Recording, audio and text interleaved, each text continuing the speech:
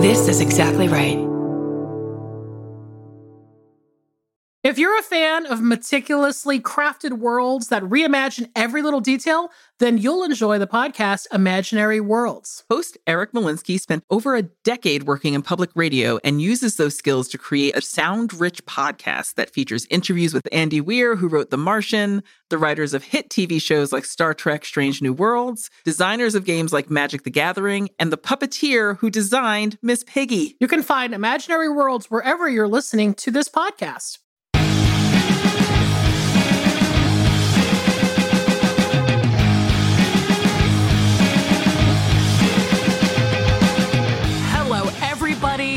How are you?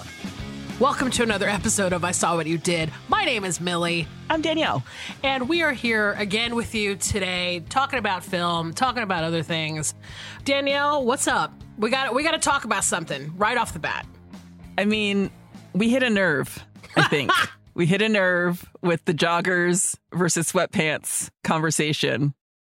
We and have been receiving a lot of feedback. From y'all. The one thing that I can say categorically across the board is that everyone seems to agree that joggers are a style of sweatpants, and you were correct about them being tapered at the end instead of like the drawstring. Yeah. Not even. That's a first. But instead of the drawstring at the bottom. So it's a type of sweatpant. And we have heard from people, someone who wrote to us has a doctorate. We've heard from some people who are in fashion school or have been in fashion school. We heard from somebody who was so moved by this topic that they went and hid in their bathroom at work to send us an email to tell us about joggers. And we've also received a lot of information about other countries. So joggers are British. I was wrong about that. And also might have had some kind of relationship to Gillian Anderson. I think that was something. I don't know if that's accurate, but I was like, people were doing some hard ass research though. We were getting emails within the 24-hour span of that episode dropping. So I'm shocked because I thought it was a bit innocuous to mention it because I just thought, we're having some fun. No, it's serious. People are in these streets, man. They are serious about this. And this is the thing, though. This is the thing. Apparently, they're British. It's a British thing. It's fine. Rosemary and Thyme did not prepare me for this. But even better, we got an email from someone in Australia who said that Australians have a tendency to shorten words and to kind of use a lot of slang.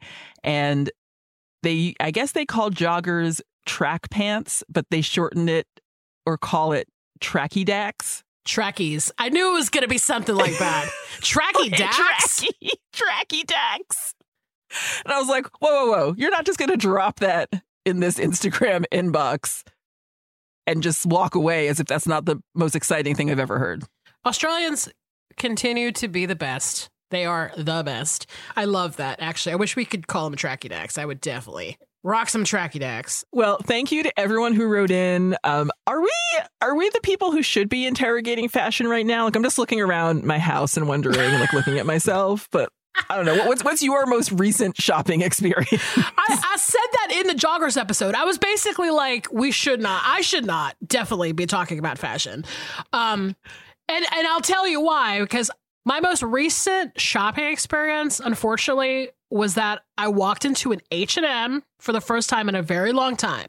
I honestly felt like I was, like, they probably thought I was a secret shopper or like an undercover police officer, because there's all these girls in there who are probably like, 19 years old.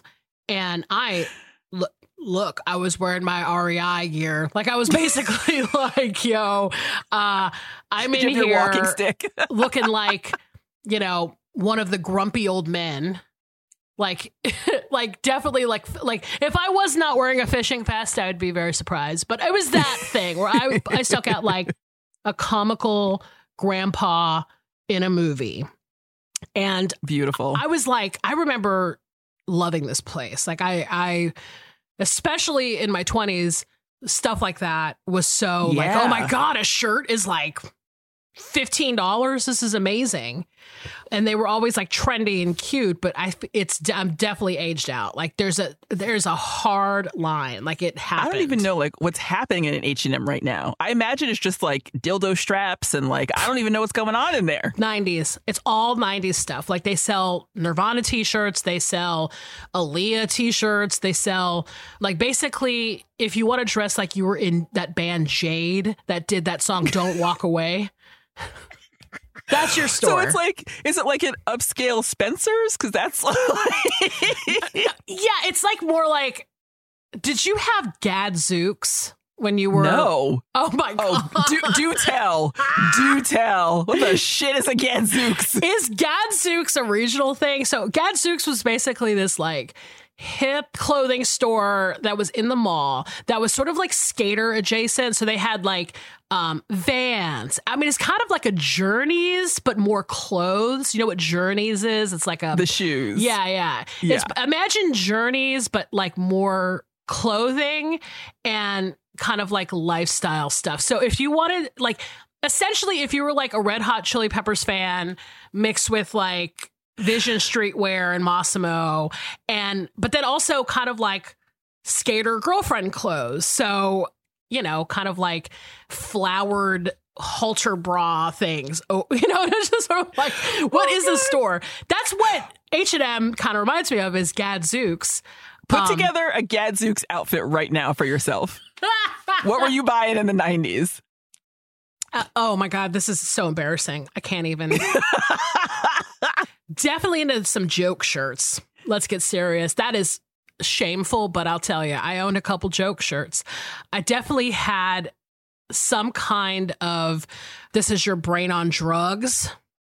Do you remember that? Can't like, but it was like a funny. I had a poster that was famous brains on drugs, and it was basically I like, remember that poster. Yes, and then it had these like eggs that were cracked in a pan, and they were like jokes, like Mikhail Gorbachev and shit. Like that was like so lame. I actually bought that at Spencer's Gifts, but then the same day I went into a Gadzooks and I bought a Saturday Night Live themed shirt that was Rob Schneider, and it was making copies. It was like that character. Do you remember the dude Meister? Wait, we're starting at a Rob Schneider making copies guy t-shirt. This is where this outfit begins. So that was real. That happened in real time and in a Gadzooks.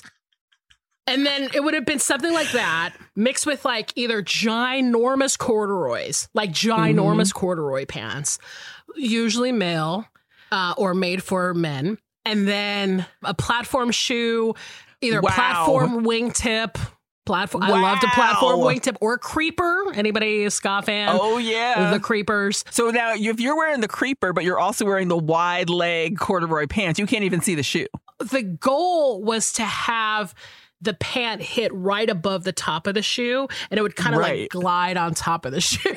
So you're just hovering. Millie doesn't walk; she just hovers. Yeah, it's like a duster or like something, you know, like a curtain that falls gently, touches the floor, like a drape or something. It was drapey, and then the cardigan. The cardigan pulled the look together, and the cardigan was usually like an Izod thrifted cardigans, never a new cardigan, but everything else could be new.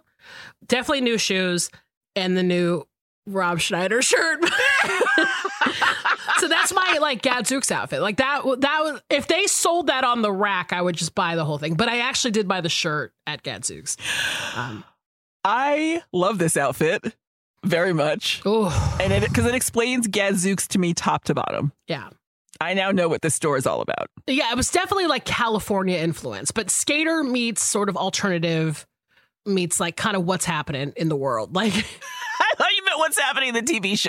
Oh yeah, I wish I could dress like Dee every day, honestly. Like rainbow suspender. See, that's what H&M is now. Because I used to go to H&M I used to love going in after work. When I worked in New York City, I was working for the United Nations, and I would just like be walking for the train, and you could just pop into an H&M and get like a nice sweater, like a big fluffy sweater, or just like a simple pair, like just shit I could wear to work and just still feel like a normal human being. And now I don't feel like that is their brand anymore. Yeah, it's interesting because it is like they're trying to cover a lot of ground in that store. Okay. Look, H&M wasn't around when I was in high school. I, in high school, dressed like Michael Caine in Children of Men, and I still dress like Michael Caine in Children of Men. Just like I live in the woods alone. The world is on fire. I have whatever layer I can reach next to me. I've been wearing the same, like, I'm just living that life. And I've been doing that since I was a teenager. And I'm going to keep it going. There was I won a senior superlative. I won most unique for my class, right? And the guy that was in the guy version of it, the guy most unique, was like, oh, we weren't like really friends, I don't think. Like we just kind of talk sometimes, but he was like, we should do all this stuff. We should like dress up and blah, blah, blah. And I'm like, I'm going to just show up that day with what I was wearing. And what I was wearing was a black Nike baseball cap, a home tie-dyed ratty old white t-shirt, and a gigantic pair of jeans. And I look so salty in that picture because I'm just like, I don't care about y'all. You're like Frances McDormand going to the Oscars. You're just like, fuck Completely. it. I don't need this pomp and circumstance. I do what the fuck I want. Thanks for the award. Fuck you. Thanks for this. I will never talk to any of you again. Goodbye. Also, I'm fascinated by the fact that you got a superlative. Like, wow. Out of your entire school, you're the most unique. That's fucking amazing. I have always just been, I just always did my own thing. I just did my own thing. I used to be, because I wanted to be a fashion student. Yeah. Like I applied when I first went to school, or when I graduated high school, my plan was to be a fashion designer. And I was obsessed with Todd Oldham and just like all this shit. So I used to make my own clothes. Right. And I would usually go to thrift stores, buy stuff, deconstruct it like 16 Candles style. But I would just also sew stuff from patterns. So I'd find like old patterns that I liked and 70s patterns and stuff. And I looked markedly different from everyone in my school, because I was not doing the turtleneck with the waterfall necklace. Yes. And there's a picture of like there's a picture in one of my yearbooks of the homecoming crowd, and there was the homecoming princess, maybe, I don't know, she had like the wave of hairsprayed bangs, and she fit her crown like around it. Yes. So that her hair would stay. Like that was what was going on in my town. Love that. And I'm like, how about I dress like Michael Caine from Children of Men when I'm 15 and y'all just deal with it? And they're like, you're unique. And that's all it took, was me just being like, I'm not doing that. Listen, I would have killed to have won most unique. I didn't win shit. I was definitely like, I was not a one to win an award. That's for damn sure. I mean, shit. April, my friend April, who I used to do sort of details with, she got, most funny or most humorous. And I was just like, damn, you really got to stand out to get a superlative. I'm like, I am none of these things. I'm not an award worthy individual in high school, for sure. That's because you were truly cool, and you had 7 Deadly Monkeys, and you had your 3 cardigans, and you were living on another plane of existence. Most angry at everyone in the school, and to express that anger creates a underground newspaper that no one reads but her friends. That's my superlative. That's the superlative I get now. Oh my God. High school was a mess. It was a mess. We got to do an episode about high school, and maybe make it a bonus so that people have to work to listen to it. 'Cause I don't want just anybody hearing about my shit. I don't want it to be free and easy for motherfuckers to feel my pain. Oh, I love it. Monetize that high school pain. Let me get something from it. Jesus. Now we should do one, because it's like, I talk about this a lot. I feel like, high school for me was like the worst, and then college was the like big, awakening. Right. And it's simply just because you move out of the area. As we talked about last week, with neighborhood creeps. Like you move out of the neighborhood of assimilation and then you get to go and just be a different person. And that was so exciting to me. I was like, oh my God, I fucking can't wait to like follow a passion of mine and, you know, join the college radio station and work at the movie theater and do all this stuff that I never got to do in high school. So, and find your people. Yeah. Finding your people was the best part of it for me because I felt like I went to college for a year right out of high school and then I left. And so college wasn't really like the way I made friends in my 20s or like, you know, it wasn't really a base for me because I didn't go back to school until I was 30. Yeah. But like meeting your people at work is the best feeling in the world, or like just going out in the world away from your town and realizing, oh no, I haven't been weird. They were weird. They're the neighborhood creeps. It's a good feeling. I would love to do a high school episode. I think it'd be fucking hilarious. Yeah, I would too. We got to put that on the list. Alexis, put that on the list. We're going to monetize our high school pain, but essentially, I appreciate this jogger versus sweats conversation. And I think as we can all agree from the past 5 to 10 minutes of conversation, I should not be judging the fashion choices of anyone on the planet.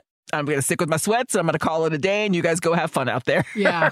And thanks again for writing in and sort of like educating us because, you know, we didn't know. What the hell? Yeah. Like how did I know it went so deep? I had no clue. No clue. But we get great mail all the time. So this first email just cracks me up. It's from Carling. And Carling says, ladies, thank you so much for making me feel like I'm riding in a car with my sisters, talking about everything and nothing at the same time. This quarantine has been hard. I'm a nurse and finding a little light during this year has been a struggle. One thing that always gets me to laugh is watching or listening to Van Morrison's set from The Last Waltz. The high kicks, the tight pants, the slurring, it gets me every time. So for the last year, my sweet husband and I have been surprising each other with the Van the Man so we can at least giggle. We both scream, sing, and high kick at top volume in our house whenever it is on. I understand your love for this very specific musical scene because for the last year, it has been our little inside joke. Thanks for the chuckles, Carling. Carling, first of all, you're a nurse, and I wish I could send you on a 5-year vacation right now. Thank you for, I mean, this year, I cannot even imagine what your year has been like. I've just been sitting on my ass at home, and I'm filled with fury and terror. So I just appreciate that you, in any capacity, have been dealing with healthcare this year. And the fact that Van Morrison's Last Waltz set is what gets you in a good mood is just, you're my friend for life. Yes, like that is now the bar. You are our people.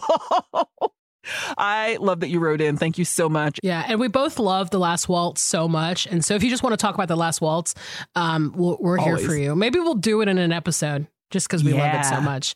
That's an awesome email, man. God, love it. I love it when there's something that's very specific that you can bring into your everyday life and find happiness with. Okay, so this email we got from Stephanie. I feel like it's a 2-part question. I'm just going to throw that out there. But let's see how it goes. Hello, my hilarious movie crew. Oh, we're hilarious. I love it. We're a crew. We're hilarious and a crew.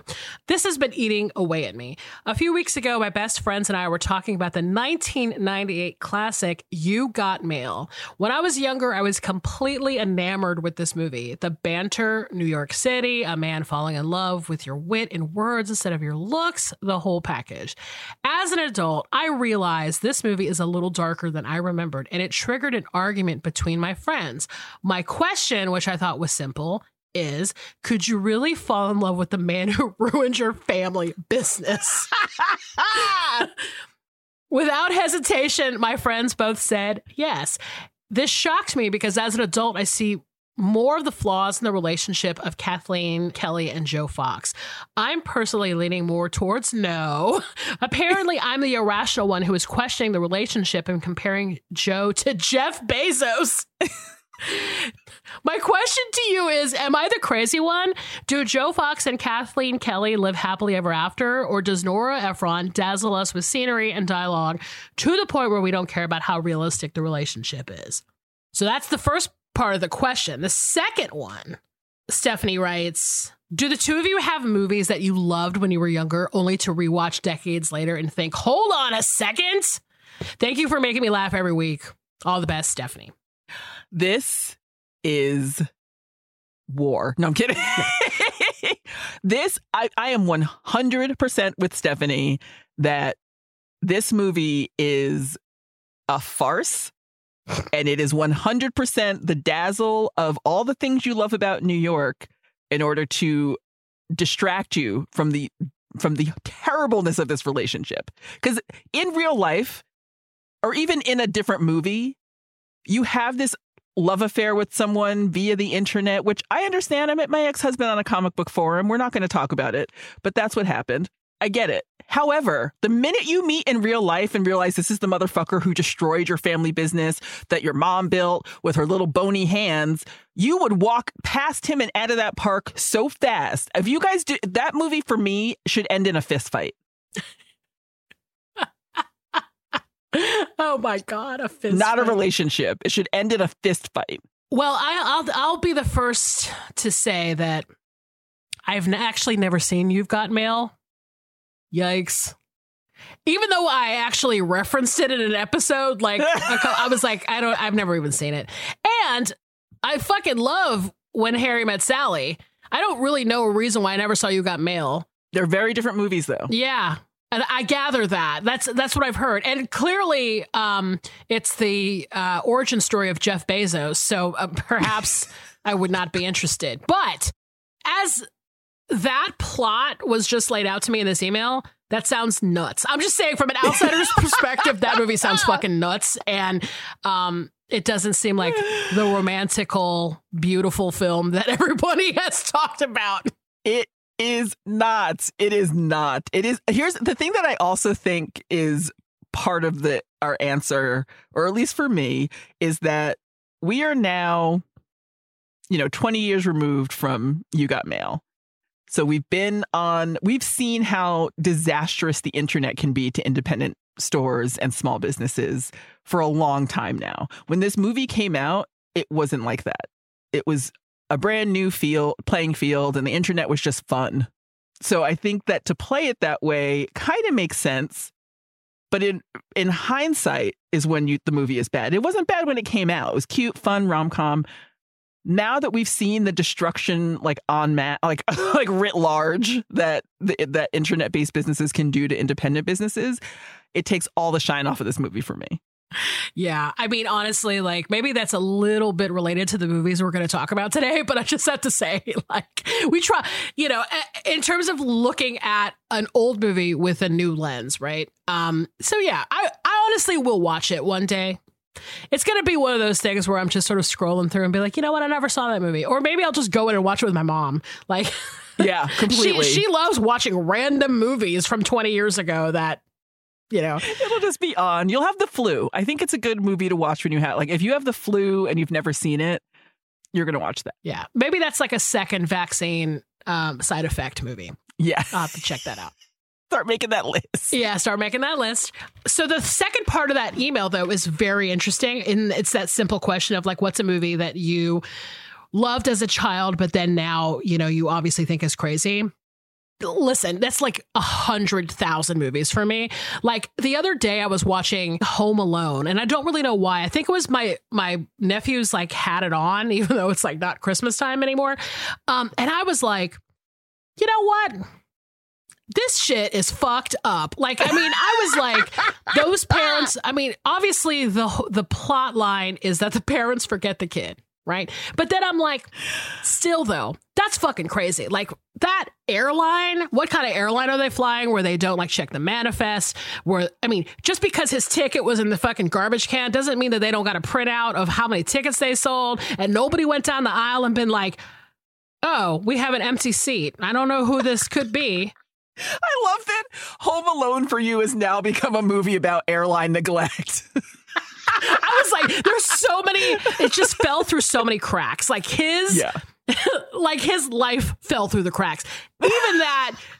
Even in the hubbub of like 100,000 people in your family trying to travel in one place, which is madness, by the way, I would have been like, y'all can meet me in France. I don't want this entire family here. Even in that hubbub, you don't think one of those people would have been like, Kevin, the most annoying member of our family in our eyes, where is he at? Nobody thought about it. And they were halfway to France before the mom even thought about it. So here's the thing also. Here's the thing also. I feel like when you get to France and you realize you don't have your child with you, do you not pick up the phone and call the cops instantly in your hometown? And you're like, my kid is home by himself. Can you please hang out with him? I don't know. Yeah. Do something. Call a neighbor. You can't call anyone when you arrive and just be like, hey, I think my kid's at home. Yeah. And honestly, like, I know that Kevin is supposed to be like our little Ferris Bueller type that like loves the idea, is thrilled by the idea of being by himself. But at that age, I would have been crying my brains out. I would have pissed my pants, cried. I would have called like the church or somebody, like somebody. I'd been like, I would have dialed Mr. Yuck. It's the only number by the phone. I'm dialing you, Mr. Yuck. I'm home by myself. I was like, I got left. This is going to have repercussions for the rest of my damn life. And yet, my family's going to do it to me at least 2 more times. They just keep forgetting. Our new tradition is that I just get left. And I definitely grew up to have normal romantic relationships and don't treat people like crap and bounce at every opportunity. Yes. Oh, my gosh. Yeah, that is... I mean, for me, movies that I'm skeptical watching now that I used to love when I was younger, that's genuinely half of the episodes we've done. So just go back and take a listen. Exactly. I even hesitated to mention Home Alone simply because I literally think this about every movie. Like all of the movies we've done on this podcast, plus all the movies I loved in childhood. I mean, there's just like the Excel file is large, is all I'm saying. So yeah. It's a long list, but yeah, Home Alone, that's pretty great. I know. You're like, the Home Alone is about airline neglect, and that is where the shit start. And that's probably not even an original thought. Like, I'm sure that if you go on the internet, there's like somebody has a Medium account that has talked about this. Poked all the holes into Home Alone. But I do love the question. I love the thought experiment. I'm sorry, I haven't said those 2 words this episode yet. But if you have a question for us, please email us at ISawWhatYouDidPod@gmail.com. Right. And we love them. We love them. We read them. We will read them unless you tell us not to. And also, please include pronouns, anything you want to say about yourself, your name, an alias. Pronunciations. Yes, for sure. And, you know, any other pertinent information, we would really appreciate it.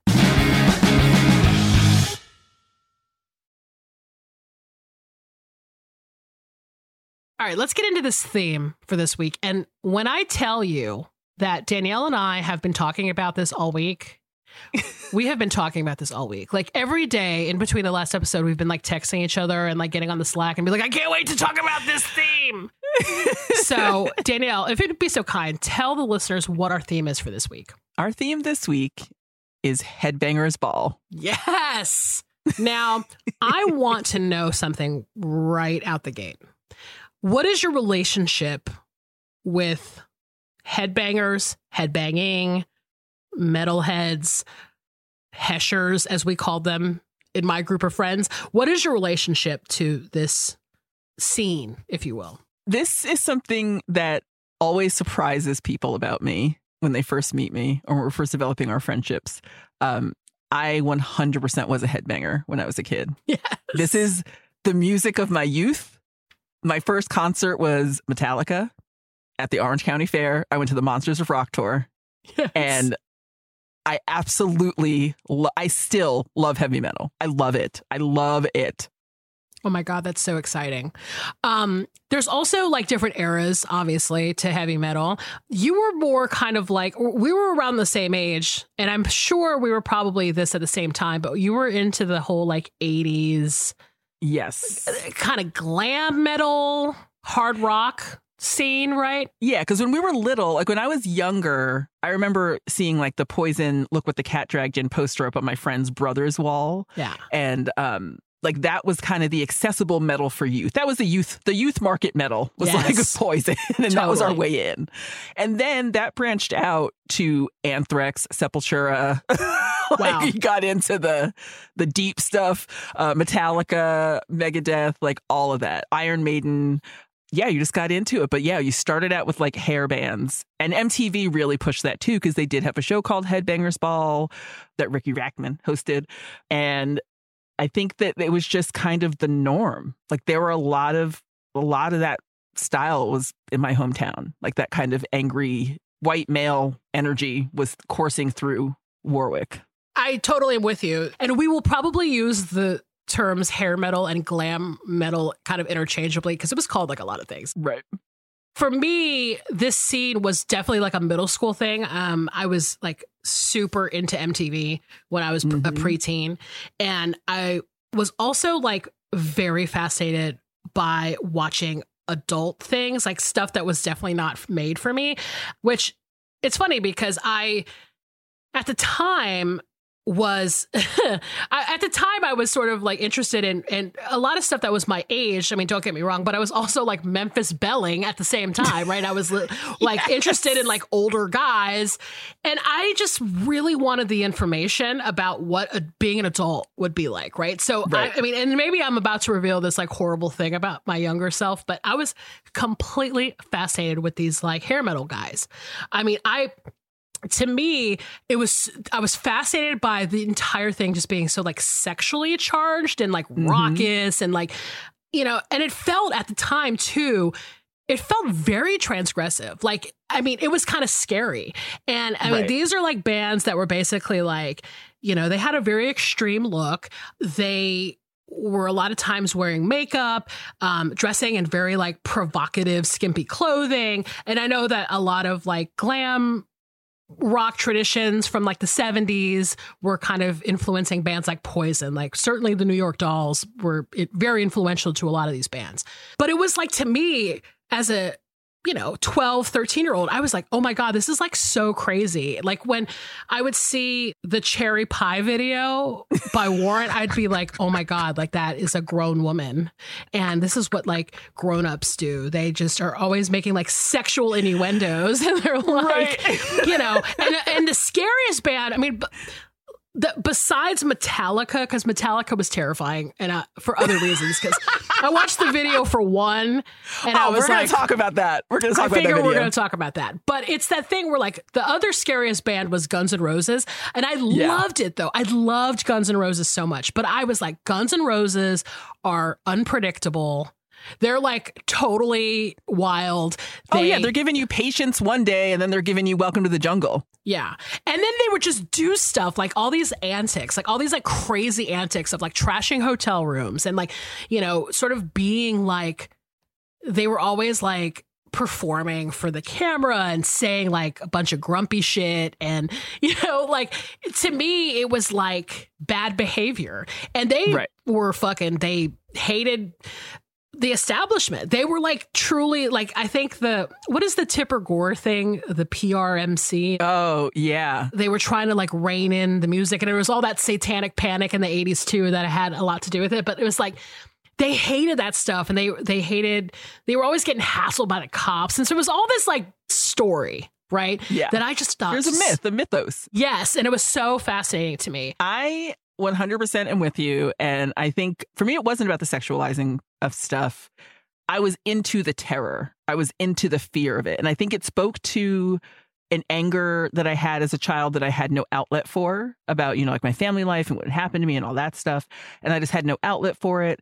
But I kind of liked that you could be an adult and not be part of the norm. Like that was impressive to me to see that like these adults live by their own rules and do their own thing and kind of have their own ethos and their own way to be. And I thought that was so cool to me that it was like, you know, you could go out and make music and be who you were and scare the fuck out of people if you wanted to. And it was fine. Yeah. And then there was like, of course, the people that I saw in the neighborhood and people I'd see at the mall that were like metalheads. And I was just like fascinated by them. Like there was a group of them in my neighborhood and it was like, you know, they seemed to share some characteristics. Like the guys in my neighborhood were into heavy metal. They wore black, pretty much exclusively black concert t-shirts with black jeans and black boots. They were all dabbling in science fiction. So a lot of Dungeons and Dragons, a lot of fantasy, a lot of science fiction books.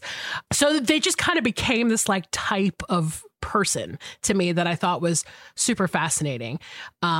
I thought for the most part, I was like, they're scary, but they also seem smart. So that's, I don't know. I don't like, I want to hang out with them if they let me, but I don't, Well, I like that antisocial aspect of it. And I think that it was, I did like it. And because I felt alone, and I'm like, oh, here's a music that's mirroring that, but also, a style that mirrors it. And it's, that classic, that old chestnut, you wear black on the outside because that's how you feel on the inside. So it's just me just clicheing all over town. But it's inexplicable as a 10-year-old black kid in the middle of the country, in the middle of a very country town, how that came to be my defining musical love at a very young age. And I am telling you, I went to concerts. I know it's different now. I know that Afropunk exists and there's a whole wide world of people to access. But when I was a kid, up until I'd say my mid-20s, I was the only black person I ever saw at a metal show. Yeah. The only one. Yeah. I haven't been to many metal shows because, as I will reveal, I was basically really kind of into the I was into the hair bands, and then I kind of stopped. I did not follow that passion at all as it got more into thrash and then black metal and stuff. I was not. I am very uneducated about any other type of metal except for hair bands of the 80s. I know a little bit about that. Awesome. But there's something, though, to that scene in particular that is basically of its own time and place and would be very hard to replicate. I think they've tried a few times. There seemed to have been, especially in the late 90s and maybe early 2000s, there was this kind of weird resurgence of metal, of hairband metal. And I think it was a nostalgia, because I remember it's mullet appreciation started coming back into the culture, and there was a lot of heavy metal parody stuff going on, and I think it was just kind of a cyclical thing, but it was never like that, way that it was, where it was everybody was doing it in earnest. Well, if an alien dropped to Earth and was tell me about a particular time capsule moment in your life and how do I learn about it, it would be 80s metal. Mm-hmm. And I would give them The Dirt by Motley Crue to read. Yeah, absolutely 100%. I had different eras of my childhood, but the hair metal one was a big one. Huge. I distinctly remember in 7th grade, that was my big hair metal year, was 7th grade. So, but I love that we share that, though, because I don't know if a lot of younger people necessarily know about this era. And so that's why it's kind of it was kind of fun for us to talk about it. I hope it doesn't alienate too many people, because it's crazy, but it's a wild time. And I'm glad that we have these movies that we picked to talk about it. I think your movie is very directly about the scene and this time and this moment. And I think the reason I picked the movie that I picked is because it's kind of about the dark underbelly of who are these metalheads in real life, when they are not at shows. This is who these dudes become or have been the whole time. So I'm excited. Yeah, and it's interesting that they're both documentaries. I will say that. Yes. I don't think, have we done documentaries yet? I don't think so. Yeah. I don't think we've done one yet. This might be our first all documentary episode, so I'm excited.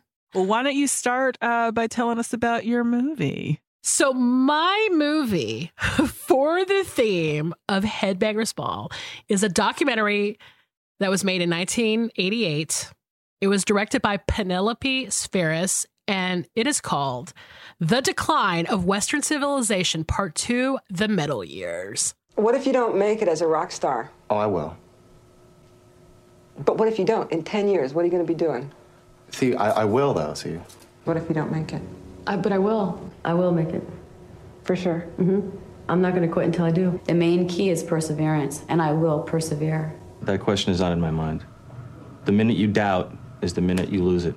I'm going to start off with giving you the info that you need, and then we're going to get into this movie. Okay. So this is the second film that was made in this legendary documentary trilogy, I would say, that Penelope Spheris made, that started in the early 1980s, and it was called The Decline of Western Civilization. So these documentaries kind of gave an overview of life in LA, I guess, in the 80s and 90s as it was related to like music. So punk rock, rock and roll, and just kind of like focused on those kind of music related subcultures within Los Angeles. Right. And the first one came out in 1981, and it was, you know, about bands like X and the Germs and Black Flag and that kind of punk subculture in LA at the time, which actually hadn't really been shown before in this way. So it was kind of revolutionary. And then Decline 2, obviously what we're about to talk about. We'll get into that in just a second. But then Decline 3 came out in the late 90s, in 1998, and focused on unhoused gutter punks that were living in Los Angeles. And up until, I would say, the last 5 or 6 years, I mean, it's fairly recent, they were notoriously hard to find. Like, I would say that they were true underground films. Like, I remember the first time I saw the first Decline movie, it was basically from like a third or fourth generation bootleg VHS tape that was like at my friend's boyfriend's house. And it was just like this thing that's like, oh, he had a copy of The Decline of Western Civilization. This is a big deal, right? And they were released on Blu-ray like only about 5 or 6 years ago, like I said, and they were out of circulation for a really long time. And Penelope actually did a little tour when they came out, and she presented the movies in various cities. And that's how I actually met her when she came to present at Emory in Atlanta. And she actually came to TCM and everything. It was awesome. But she's had such an interesting life and career. Like, her family history is super interesting. And I just encourage everybody who's listening to, like, you know, either watch videos of her talk or like read about her. She basically got started in filmmaking by making these short films with Albert Brooks for the first season of Saturday Night Live. And, you know, she made the first Decline documentary shortly after that. And basically right after, like a few years after, she made what my friends and I used to call the original Suburbia, which was a narrative film about punks in LA. And, because there was a Suburbia that came out in the 90s that I think people would get those confused. I'm like, no, it's the original Suburbia, man. And then eventually she had a big Hollywood career in the 90s. I mean, she directed Wayne's World, which was huge. And she did a lot of kind of those big comedies that were kind of like SNL adjacent. Like, she did Black Sheep with David Spade and Chris Farley. And then she directed the film versions of like The Little Rascals and The Beverly Hillbillies. And I mean, she was a writer on Roseanne at one point. I mean, she just has had such an interesting career. And I mean, I didn't hang out with her too much when she was in Atlanta, but from our interactions, she's a super cool lady. I mean, she has this great look, and she's got this kind of great, like, no bullshit vibe about her. Like, she kind of reminds me of this like cool, tough punk rock mom. Huge fan of that. All right. So now that I've sung the praises of Penelope, let's get into this Decline film. So, quite honestly, like, I could talk about this movie all day and night for so many reasons. It is such a rich text. That's all I have to say. So I presented this movie for some students at UCLA last summer. We were still under quarantine, so it was like a Zoom class. And if somehow you were in that class and are listening, I apologize, because I'm about to repeat myself, which is that, to me, The Decline of Western Civilization 2, the middle years, it feels like we've just found hard evidence of this ancient race of people that no longer exist. Possibly from another dimension. I do wonder, like, I have, and watching this again this time, wondered, were there any parents that came out of the scene? Like, people who met at Gazzari's who were like, having kids now? I just don't know where they went. Hard to say, like, I feel like, do you remember that movie, The Wrestler, with Mickey Rourke? Yeah. It feels like those are the logical, like, that movie somehow gave us the after of all those people living in that scene. And I was like, okay, I know this is a fiction film, but now I understand. Because I honestly am like, I hope they are all alive. I really do. But also, like, wow. Can you imagine having been in this documentary? And I know. Like how do you even explain? What do you explain? I'll let you get into it, but wow. Yeah. But yeah, I mean, it's basically like a Mondo movie to me at this point. It's like Faces of Death. So this documentary, if you haven't seen it, focuses on like a handful of these LA-based hard rock and glam metal bands who are in various states of professional success. So like you have bands like Poison and Faster Pussycat who are in this documentary, and they were super famous in this era. And then you have the smaller bands like Seduce and Odin, bands like that, who were in LA and kind of working towards that goal. Like they wanted to be famous and successful. And then you intercut these stories with interviews with very, very famous musicians like Ozzy Osbourne and Alice Cooper, Steven Tyler and Joe Perry from Aerosmith, and Gene Simmons and Paul Stanley from Kiss, and Lemmy from Motorhead. And they're kind of seen at this point in the documentary as the elder statesmen of this scene.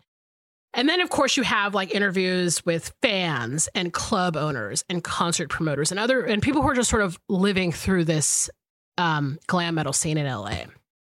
And in general, there's just so much bravado and outrageousness. And everybody in this documentary is just like young. And a lot of them are drunk and high and they're barely clothed. And it's like hyper male, hyper straight. Besides the fact that there's actually kind of interesting things going on with gender in this scene. Mm-hmm. And the funny thing is I don't even think they even really know that beyond the idea that they're just copying kind of like the New York Dolls or Mark Bolan and whoever. And I'm actually sure people didn't even know them. Right. Like I don't think it was intentional at all, because it was such a misogynistic scene. And the way that they talk in the movie even replicates that misogyny. Yeah. I mean, there's like a big question in the movie about men wearing makeup. And there's no answers. Like nobody can kind of explain what they're doing other than they just feel like, oh, it's because of David Johansen from the New York Dolls or whatever. I think Brett Michaels says it, but it's like they're not even kind of conscious of what this is, like what they're representing. It's very interesting. And there was also women in this documentary, and, you know, not all of them are in that groupie girlfriend role. And a lot of them are musicians, like the woman from Vixen is in this documentary. And, you know, they have their own agency and point of view, which I love. I love that that's a part of this documentary. But, you know, there's a lot of machismo and just like bad behavior and like the Bill Gazzari contest, which is a lot. Like, I mean, even to this day, I was like, damn, that is fucking crazy. But I think that Penelope, as a filmmaker, I think that she's in this documentary. You can tell she's in it, right? She goes into it and tries to diffuse this a little bit, which is deeply fascinating to me. I think that's like one of the most fascinating parts of this documentary, because when it comes down to it, like there's a lot of people like Dave Mustaine, I think, talked about it. There's other like, you know, metal historians throughout the years that believe that this documentary basically killed the hair metal scene, because a lot of people in this documentary came off looking like fucking idiots. Right. Yeah. And Penelope is in this documentary asking questions of them and like taking them to task for a lot of the spectacle that they're presenting. And there's a famous scene with Chris Holmes from Wasp and his mom. Oh my God. By the pool. This man is in a pool, drunk off his ass, talking about orgies. And then his mom is just like right there. Yeah. And he's like pouring bottles of vodka on himself. I mean, it's like, and he's like sitting on a float, and he's just sort of like, his mom's just kind of sitting in a chair by the pool. And she's like, I don't even know what the actual, like what she was thinking. I would have loved to know what she was thinking. But Penelope, you know, she's the director, and she's like calling him by his name, asking him why he's drinking, if he's hiding pain. Like he's, you know, she's kind of calling him out a little bit. And there is the part where he starts like chugging vodka, and it's just sort of like very unsettling, but you can tell that she's in it. And because of that, like there's some kind of moral metronome. Do you know what I mean? Like there's somebody at least saying like, all right, this is maybe not the way you're supposed to live your life. Right. Because there's also this really incredible sequence in this documentary where Penelope is asking the people the simple question of, what if you don't make it as a rock star? Because everybody, of course, has these like rock star aspirations. Everybody wants to be like Gene Simmons, right?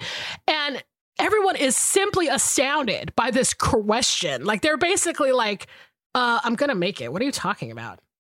Literally not. There's not a single person that doesn't think they're going to make it. And there's so many people in that documentary that I've never heard of because they didn't make it. Right. Exactly. Like, we know now that a lot of these people actually didn't make it.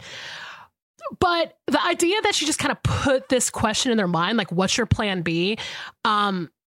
She kind of forces them to sort of examine themselves.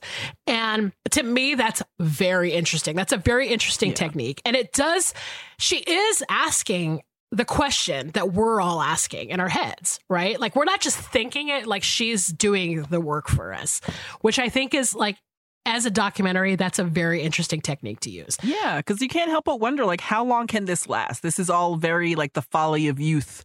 Right. And then, the people who have made it, like Ozzy and Lemmy and, and Motorhead, and like all these people who have made it in the eyes of these hair bands who want to make it, they had a whole different set of responsibilities, and they came from a different situation, and they didn't have a model, so they didn't play music like this because they thought this is how I'm going to be rich and famous. They played while they were working jobs at factories and shit.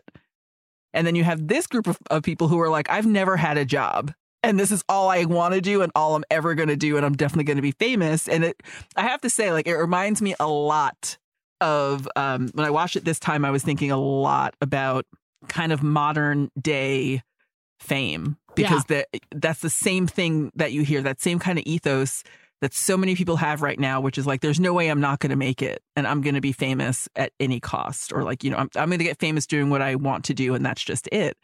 And it was very interesting, and she is a great filmmaker, and I think that part of the reason that these documentaries have survived is that, and gone from a place of, obscurity where you couldn't find them to having a Blu-ray release, is that she has a strong voice, and she has a great sense of humor. There's this one scene where somebody talked about, I think it was the Faster Pussycat singer, who she asked, why do you have all those scarves on your mic stand? And he said, it's because it looks cool. And then they cut to Steven Tyler, and he's like, yeah, I deserve a royalty for that because I started that. And then they go back to this guy, and she's like, well, why do you have them on there? And he's like, well, I blow my nose on them. And then she cuts to like a crowd scene where this woman is like draping herself in the mic stand snot scarves. Like, that's a great sense of humor. Yeah, and that's I think ultimately what she brings to the documentary is a sense of humor. Because part of me is like, it doesn't surprise me that this essentially killed hair metal, because somebody is in there saying, like, this is outrageous. Like, if it was going to be just like a really true, like, direct cinema document, I think it would be hard to watch. Like, it becomes less entertaining if, like, nobody is sort of like, again, sort of being this metronome throughout the documentary that's like pulling these people out of these like rock and roll fantasies that they're in to just answer simple questions about life. And they're like, I've never had a job, and I have nowhere to live, and my band isn't making any money. like the fact that she's in there just going, by the way, is deeply fascinating. Again, I just think it's really interesting. I think that that's part of what she brings to the table as well, is that like you're referring to it as the metronome, which I like, but she is mirroring what I think a lot of people at the time were asking, which is like, how do you sustain a life like this? How does your body sustain all the drugs and alcohol you're putting into it? How do you live day to day? Like, what do you eat? What do you do? Like, how are you a person in the world if this is your only goal, is like this destructive mayhem of a scene? And it was nothing drove that point home harder to me than when she was asking them how they consider girls. And, because so many of these folks in this documentary are like, we do it for the ladies and we like to fuck and blah, blah, blah. And it's all about sex and relationships. So she was asking them about that. And it was so interesting to me because none of these men think of themselves as sex workers, but they would all the next sentence out of their mouth would always be, but I did have sex with somebody for a sandwich or something like that. Yeah. I have sex for groceries. And I'm like, like women can't come to the house unless they're carrying a bag of groceries, and that, they'll just take and take and take from women. And the way that they see themselves, she just put that in my head, basically. Yes. And I think that's the beauty of her directing and her being at the helm of this, is that she was already answering questions that I hadn't even thought of yet. Yeah, exactly. And I think it is like a part, to me, it seems, just based on the short interactions that I've had with her, is just like it's a part of her personality, sort of care a little bit, really. And, it's no surprise that she sort of has done documentaries about young people that are involved with music. And, she kind of, to me, seems like a person that would kind of be the mother of them in a weird way. And so in this way, she's kind of asking those questions because she's kind of like, it's a concern of mine as a human being, to like ask you about, what you're planning on doing with your life. But here's the other thing that's so interesting too, because there's this other technique that she uses in this documentary where she essentially is filming the two guys from Kiss, so Gene Simmons and Paul Stanley, in these very stagey setups where Gene Simmons is kind of like hanging out in front of this like trashy lingerie store on like Hollywood Boulevard or something. And Paul Stanley is in bed with like three women, and they're all wearing like skimpy lingerie, and they're just sort of like hugged up on him. They're like staring at him as he's talking and petting him. And it's just fucking outrageous. Like, I'm just like, to me, it just really, that interview particularly really underscores the kind of absurdity of what these people were doing at this time. And it's just the pageantry of it, right? Right. And I'm not actually certain of this, but it feels like the Kiss guys like thought that this was so badass of them to have been like, I'm interviewing in bed with like a bunch of hot ladies who are like worshiping me. Well, they thought they were being subversive, but they were just being, again, like, I think that misogyny is part of what killed hair metal in a way, because it's like, if this is your ideal, this is what you're aspiring to with your music, is to live this lifestyle, it just looks sad and disgusting and like degrading to women. Yeah, exactly. And just the pomp and circumstance of it, I think, just got too much. Because you see this thing where you're like, oh my God, there's like the guys from Kiss, and they just look like they're in, a soft lit porno, like right before the sex happens. And you're just sort of like, how am I supposed to take any of these people seriously? Right. I'm just like, this is totally absurd. And that's the thing, I think, like, hair metal, it was sort of always teetering on this, like, are these people in on a joke or not, right? But honestly, like, the documentary just made them look like a bunch of assholes, right? Like, no one knows if they were in on the joke or if they were performing. But it was that thing where, like, straight up, if it was a document of that scene, like, they looked like fucking idiots, right? Well, that's a good question, though. Like, do you think they were performing, or do you think it was just like because I think they made themselves look like assholes. Like, yes. I don't think she set out to make them look like dicks. Exactly. But she just filmed them being who they were. And so I wonder if there's any animosity towards her about it that should really just be turned back on themselves. I don't know what the fallout of this movie was, or what the reception of this movie was in the scene. But I do think that she absolutely succeeded in showing these like bratty, shitty men for who they were. And that is a triumph. Yeah. And, but also at the same time, like, she's showing the bad behavior and calling a little bit of it out. But she's also like, she understands that it is a pageant. Like, she understands that it's a circus, at least in my opinion, because there are moments where she's basically like, like, there's that whole thing that happens with Ozzy Osbourne, where he's in the kitchen and he's preparing breakfast and he starts talking about drug use. And then there's a scene of him like pouring the orange juice and he spills it. And apparently that was staged. Like, that actually didn't happen. So there is a moment where I'm like, I think she definitely understands there is some kind of pageant to this scene. And she gets that that's a pageant and that's kind of a funny joke, right? But for the most part, these guys do make themselves look like assholes. And the funny thing is that I really think it's telling that the interview with Dave Mustaine of Megadeth is at the end. Yeah. And I feel like maybe it's this like symbolic end of the glam era. Like, you can certainly sense that Dave Mustaine is not what Poison is about. You know what I mean? Like, he's like, this ain't me. And I think that's very interesting that it comes at the end. It draws a very interesting line under that whole decade of music. Because then, grunge was hot on the heels of heavy metal. This came out in 88, so like within 4 years, Nirvana was going to be huge. Yeah.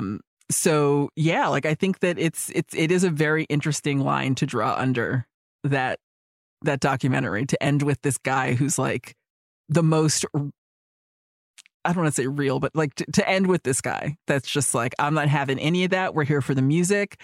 I'm Dave Mustaine. I like to drink beer, shout into a microphone, and I love my parents, and that's all I'm here for. Right. It's like, yeah, it's less flash. It's more just like the pure energy. And honestly, like for me, I mean, as much as we can sit here and critically deconstruct like the scene and the documentary and the function of the documentary, it is nostalgia for me and for you, I'm sure, because it was that high era of hair metal. And there is like, I mean, I'm never gonna not love seeing like big bangs and you know, kind of, and I say that this is a record of people that don't exist anymore, but I gotta be honest, there's definitely some stragglers. Like I went to the Rainbow in LA, like pretty much like a month before the pandemic. I went there with some friends. One of my friends from out of town, who's a big metalhead, he was dying to go. And there are people who are still living that lifestyle. Like just go to the Rainbow on the Sunset Strip and you will see all these people who are still living that life. So it endures in some way, but yeah. That is wild. This is definitely a nostalgia movie for me. And I think that, you know, I don't need to, like you said, we could deconstruct this all day long. I'm constantly in a battle with, you know, my feminism and my music choices, and it's fine. Yeah. I get through. But I think that this is just such a moment that explains it explains so much about why I am the way I am. And it's nice to have a document that's like, here it is, guys. This is where it started. I love Here it is.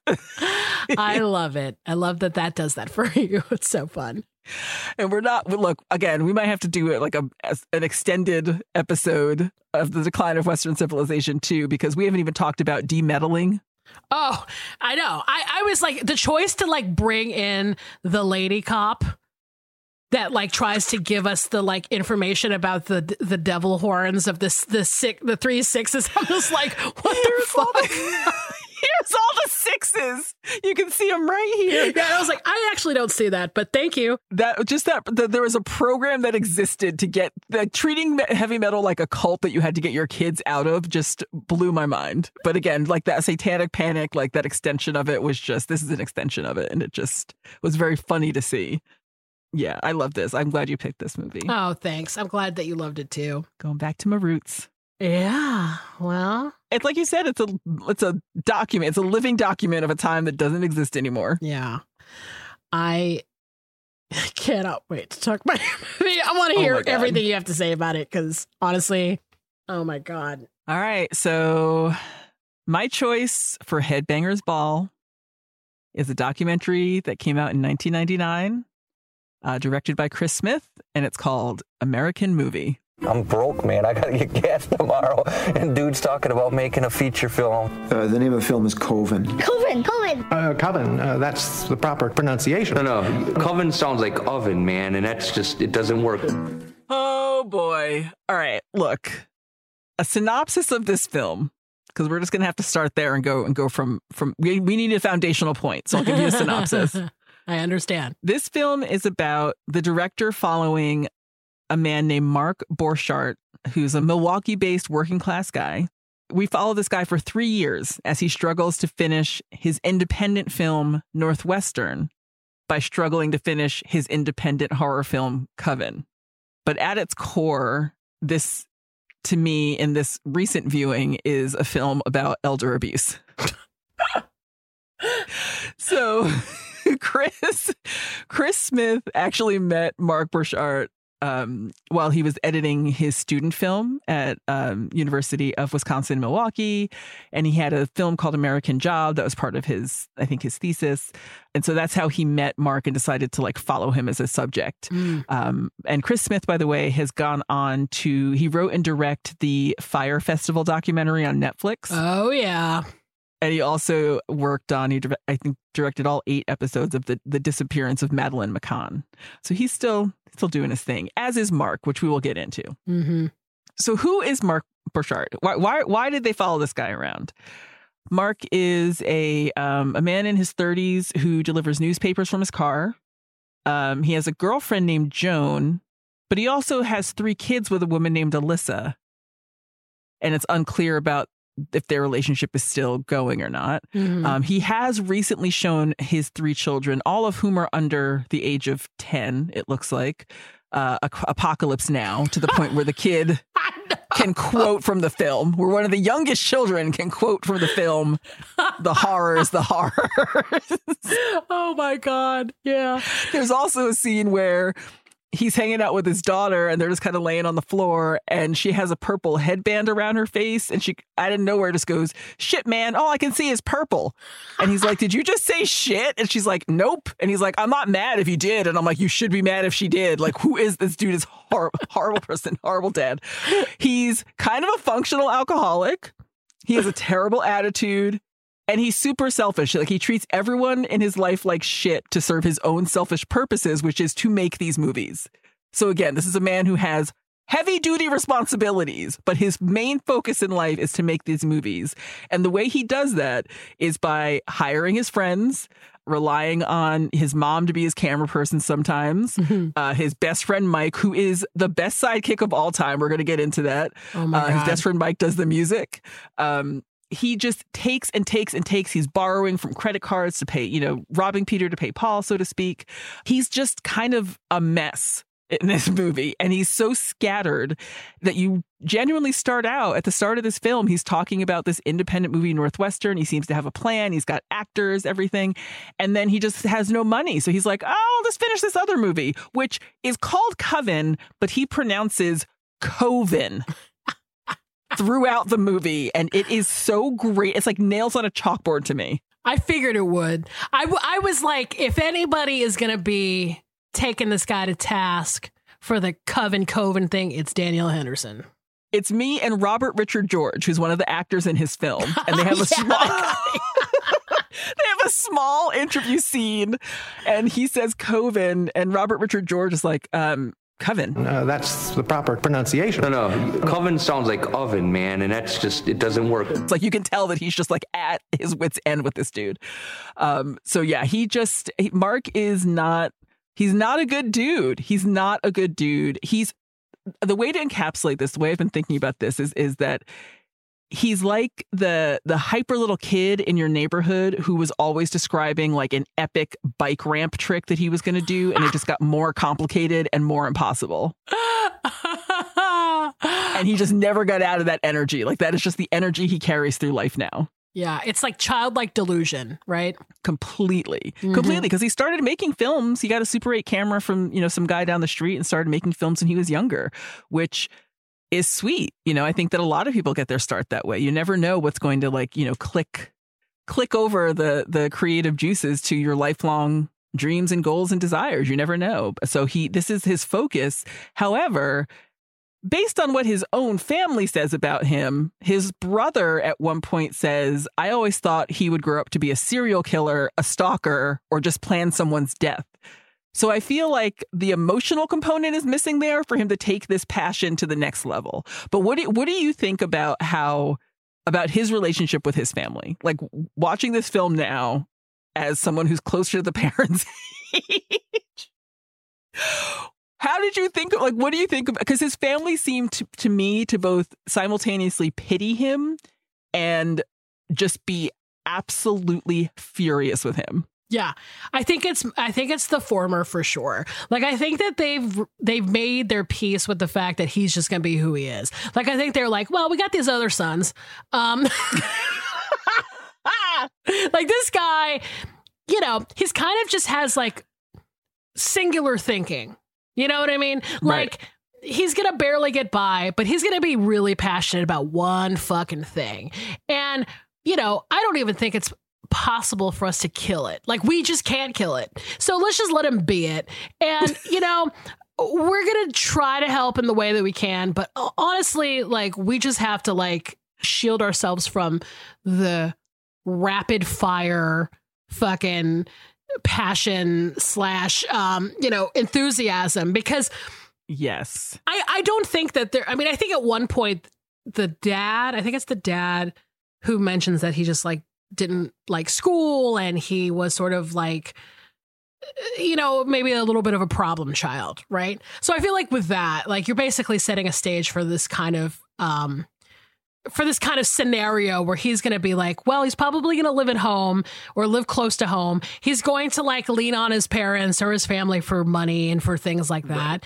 And, you know, it's because he believes that he's going to be like the next Spielberg or the next George Romero or whatever, you know, because he's a big horror movie guy. So that's kind of my read on the family. But now the uncle, though. Well, yeah, there's a family member. Oh boy, who has been just suckered in by this dude. And I am so confused about what is happening here. We're going to have to talk about Uncle Bill. Now, Uncle Bill is 82. He is Mark's uncle. Like, he is his father's brother. And at one point, his father says, you know, Bill, I don't know, like, he used to be a scholar, or like he hinted at some point that he had some kind of like life of the mind. And Bill, in the current state, when this movie begins, is he's living in a trailer. He is kind of showing signs to me of, he's sundowning, like he's showing signs of dementia for sure. Yeah, sure. And Mark is just dragging him to a bank to, you know, sign checks. And this is where the elder abuse angle to me comes in, because I feel now, like, watching this, that I was like, holy this man has no idea what's happening. He keeps asking questions that are not getting answered, and he can't even understand the answers when he gets them. And he apparently, in one interview scene, says he has like $280,000 in the bank, because the director just asked flat out, like, how much money do you have? And he's like, about $280,000. And to me, I think either that's true, and this man has worked his entire life. He's one of those like hard-won Midwesterners who just saved every penny and worked his ass off. Or the dementia has hit and he has $28 in the bank and can't tell the difference. Right. It's never exactly clear, but he does have money to give to Mark for this movie. And he keeps writing checks, and the thing that bothered me the most is that Mark keeps calling him an executive producer. Like, you're the executive producer of this movie. And I'm like, this man does not know what day it is. He's not an executive producer. Like, there is a Thanksgiving scene where Bill comes over. This is so indicative of this whole film and every relationship in it when you see this scene, because it's Thanksgiving.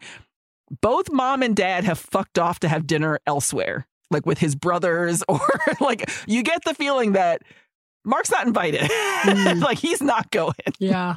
Everyone else is fucked off. He's made his own like raw looking turkey. He invites his friend Mike over. He invites Uncle Bill over. Somehow ends up bathing Uncle Bill after a hefty amount of peppermint schnapps with Sprite, which is Uncle Bill's drink. Wow. And Oof. it is just like, he's laughing at him, and he's just kind of like, you can tell that this is a guy who doesn't know what's happening. And Mark just thinks it's so funny. And I'm like, this is not funny, dude. You are taking advantage of this guy. Well, and it did make me think, too, like, on the executive producer tip, like, just how many executive producers that are listed in films, just how many of them are like fucking reluctant family members with like some lottery winnings or like a trust. It's like, you know, to me was the funny part of calling somebody an executive producer. You think about, you know, oh, this is like a Brad Pitt or something. Brad Pitt's right. An executive producer.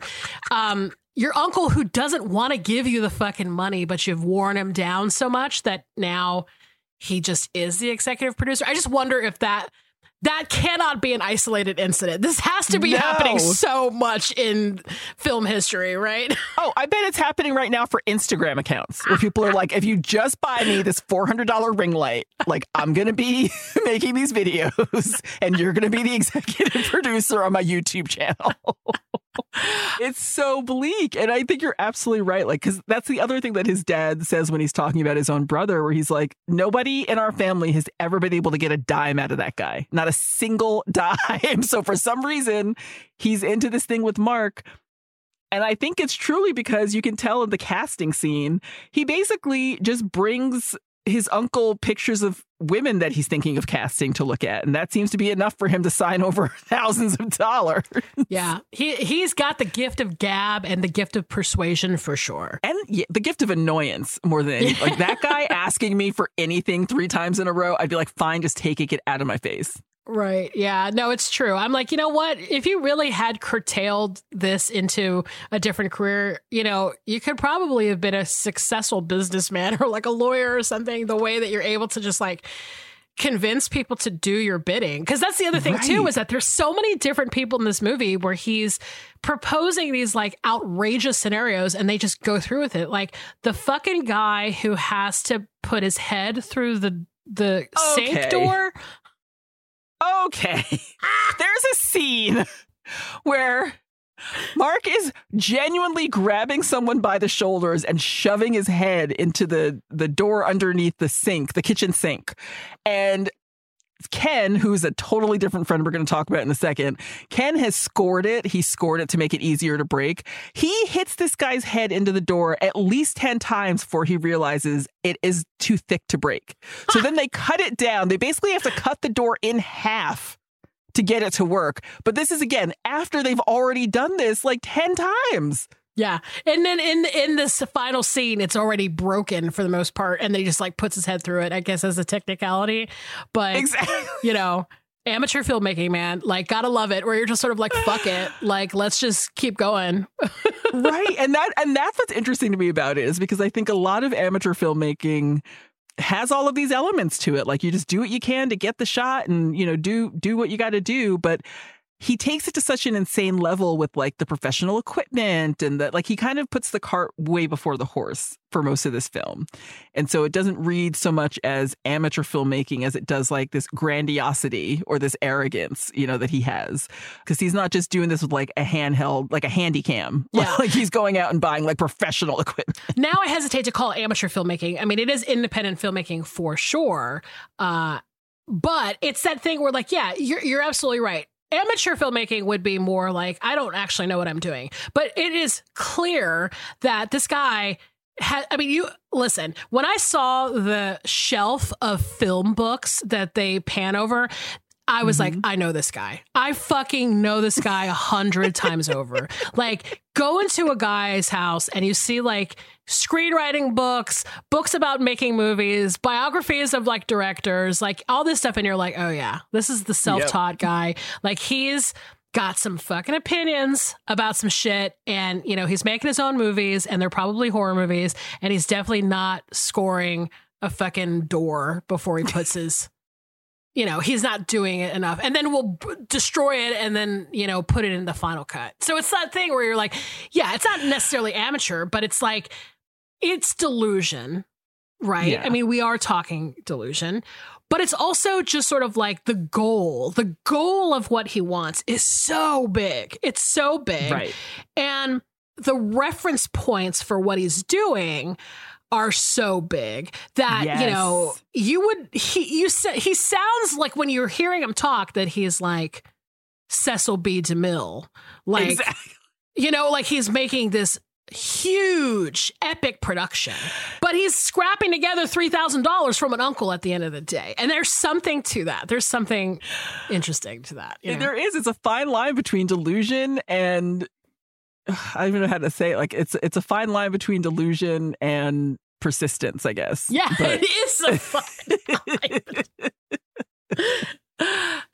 Yeah. A very fine line. But this is also someone who, like he says at one point that just with a completely straight face, like, yeah, we're going to do 52 shots in the next 6 hours, which as someone who has been on actual professional sets, is insane. Yes. It is insane to think you can accomplish even half of that in 6 hours.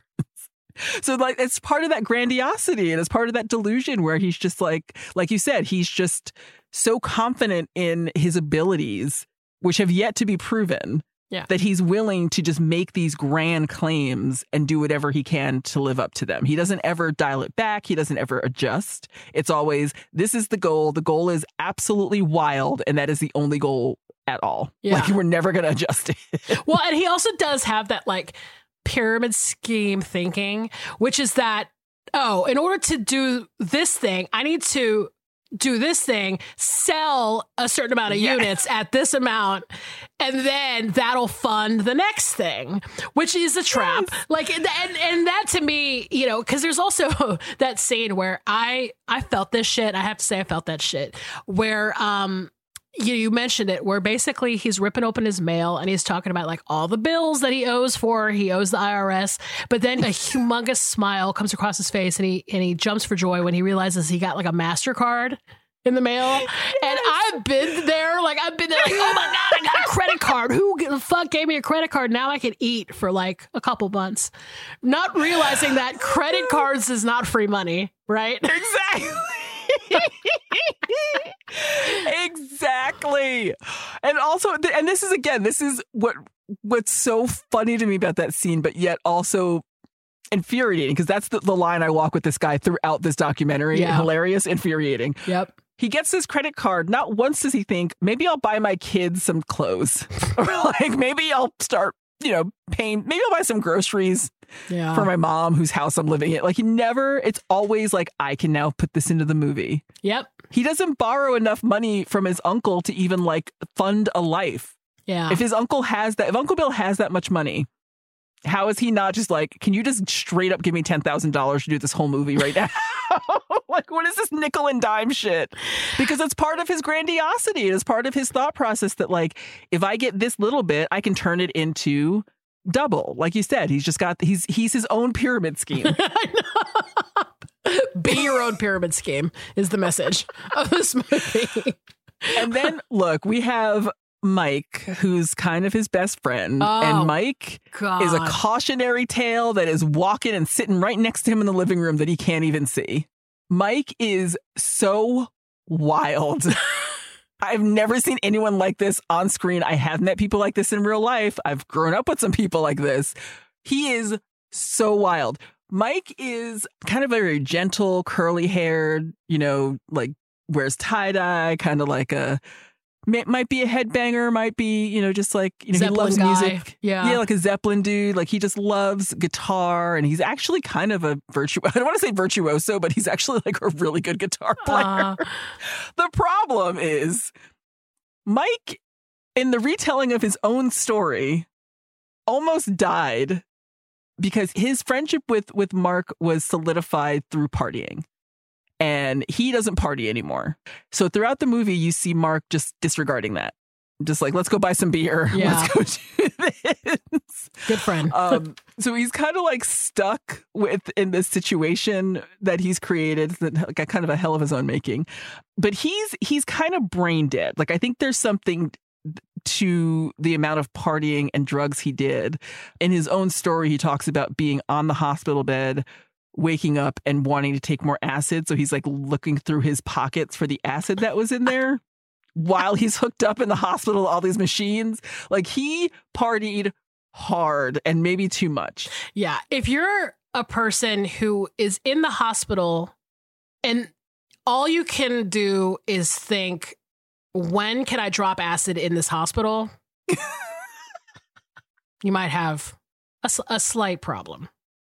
You got to call someone. You got to call someone. Yeah. And he does, to his credit. His AA sponsor, who he goes to buy scratchers with, because scratchers and, the lottery is his thing now. His AA sponsor takes him to get scratchers right before they go to the Gamblers Anonymous meeting. So he's got a plan. He's got it worked out. That feels also very pyramid schemey. Everyone in this movie is their own pyramid scheme. It is wild. And so he's just kind of this kind of silent vessel behind Mark than the whole movie. And there's a scene where they're trying to get Uncle Bill. He's trying to get Uncle Bill to say a couple of lines in a car. It is true mayhem. It is 50 takes with this old man's outside in the cold in a car. His dentures are loose and clacking around in his mouth. And Mark is just like, we got to get it. We got to get it. We got to get it. And finally, Bill's like, this is for the birds. I'm done. And the whole time this is happening, Mike's just in the background chuckling. Like, he's just laughing at the whole scene. Yeah. So he's seeing something that I don't know what he's seeing from his perspective, but he is just a silent vessel that is here in this film to showcase just how hyper and insane Mark can get. Exactly. I was thinking that Mike was probably the metronome of this film. Like, he's basically like, he's the yin to the yang of Mark, right? Because Mark is so high key. He's so insane, and he's going fucking buck that you have to have a guy like Mike to balance out the energy, right? It's so true. Like, universally, it is true. Like, you have to have that. And he is just, I mean, this is a pair of friends. And this documentary is so worth watching for all of these, intricate little moments and seeing all these relationships and how everyone is kind of beholden to, or this is where Mark is kind of a master manipulator, because everyone in his life is beholden to his vision. Yeah. And he's getting everyone to kind of do his bidding and help him with what he needs and what he wants to do to get this movie made. And it's kind of, there's a lot of abusive relationships that are in this film that are being replicated and showcased because this one guy has to make this movie. Yeah, so who's the Ken guy? He was the guy that was in jail, that like went to jail. Did they ever talk about why he was in jail? I forgot. It'd been a long time since I'd seen it, so. Ken is a childhood friend who, according to Mark's mother, is a bad influence. And she says, she's like, they're a bad influence on each other. Yeah. And halfway through the movie, Ken goes to prison. He gets arrested. And Mark goes and bails him out. And there's no indication about, what this guy does or did or how he's helpful to the film or if he knows if he's doing anything with his life. Nothing at all. He's just kind of a dude who's around who they've known since they grew up together. Yeah, and like they mentioned that the detectives were waiting for him, and I was like, he must have done some shit. Like, I don't know what it is. I mean, it's kind of fascinating that they don't reveal what it is, but honestly, I was like, damn, something went down, and I was like, I guess they're not going to close up that hole. I guess we're just going to be left wondering. Maybe legally they couldn't, because it's probably an ongoing case. Yeah, detectives it's hard to say.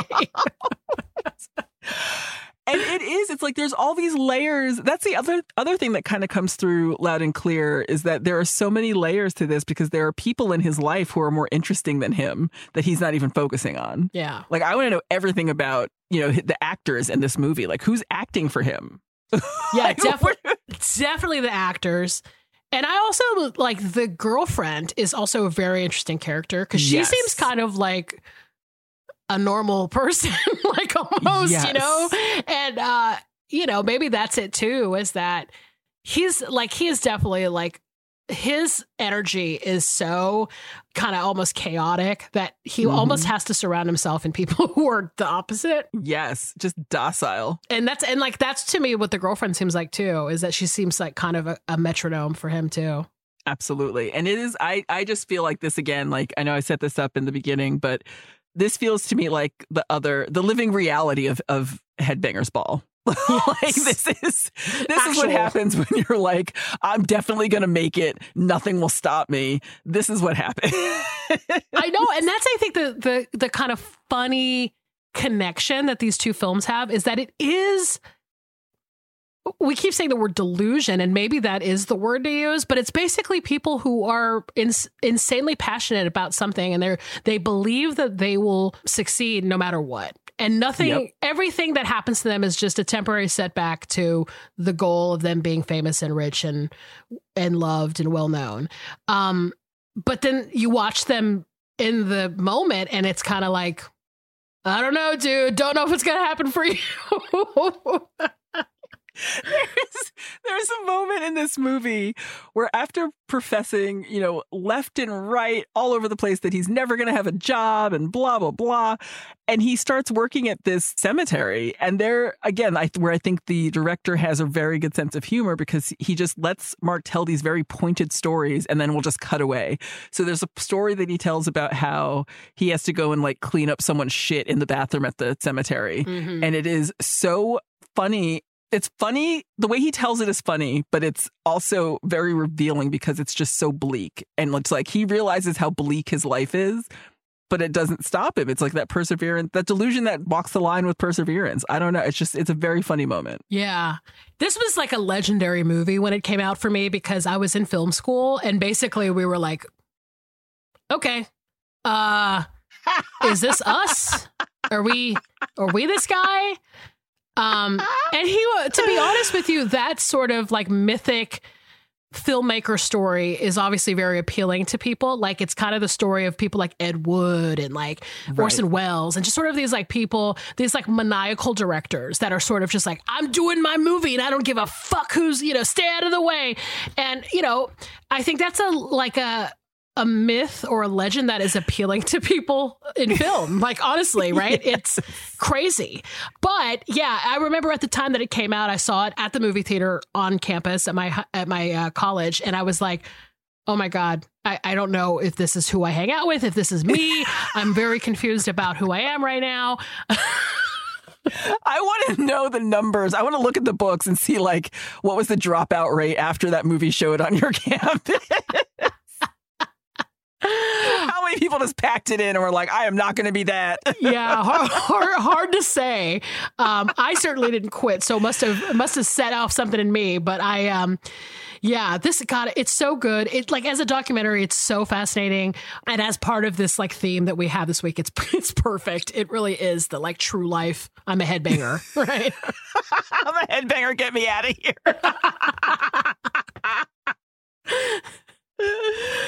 Oh, this is so much fun. I truly could talk about this era and this type of person forever, but this was so fun. We have to do it on a bonus. Like, I feel like that would be a good bonus, is sort of like just memories of hair. Oh my goodness. Aquanet stories, Aquanet tears. Yeah. And also too, I have to say, Mark had I just saw a brief glimpse of it. Do you remember when people would wear those like multicolored belts that were made of like hemp or something, and they would like fold it over and they would just be like hanging off? Like they folded it over and it would just be like peeking out from like under the shirt. And I remember going like, everybody I know has that look, and he has that look, and I like screamed when I saw it. He has that look. Yeah, the fashions in this film are something else. so great, and also like very I could not figure out what year it was. Like I had to keep reminding myself, I'm like, yo, it's like the late 90s. It's not 1982. It does bring that kind of like lost in time energy to it though. Like again, this is such a specific kind of moment and person that I also was like, wait, I was in high school. Like I'd graduated high school when this came out. Yeah, exactly. Oh my God. So fun to talk about great. This. Yeah. Well, thank you for bringing your film. We'll do a bonus or something, but this was so much fun. Oh my God. So much fun. We got to talk about the Metallica 1 video and yeah. That's a whole other episode, to be honest. That's a whole other episode. Oh my gosh. Well, let's remind the listeners where they can find us on social media. You can find us on Twitter and Instagram at ISawPod. And if you want to email us, hit us up at isawwhatdidpod@gmail.com. And what about the movies for next week, huh? Oh, next week. I can't wait. I can't wait for any of the weeks. We did good picking these themes in movies. I gotta say, I mean, not to toot our own horn, but we always like doing the episodes. There's never an episode where we're like, fuck, we're going to do this episode with these fucking movies. No, we love it. It's like a little gift from our past selves that we've given to our future selves, and I dig it. Exactly. Next week, our movies are, do your homework, guess the theme, but our movies are Wonder Boys, released in the year 2000, and The Ice Storm from 1997. Oh My God. Guess it if you dare. This is a hard one to guess. I know that people are going to try, and they might put together an element of it, but maybe try. Yeah, this is another one of these like deep within the recesses of our brain. And we just pray that it makes sense when it happens. Oh, man. What a sign off. We pray that it makes sense. Thanks for listening. Bye. Bye.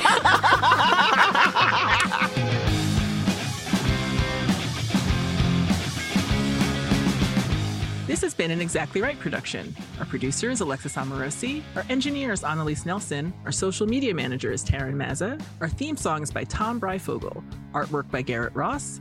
Our executive producers are Georgia Hardstart, Karen Kilgariff, and Danielle Kramer. Follow us on Instagram and Twitter at ISawPod.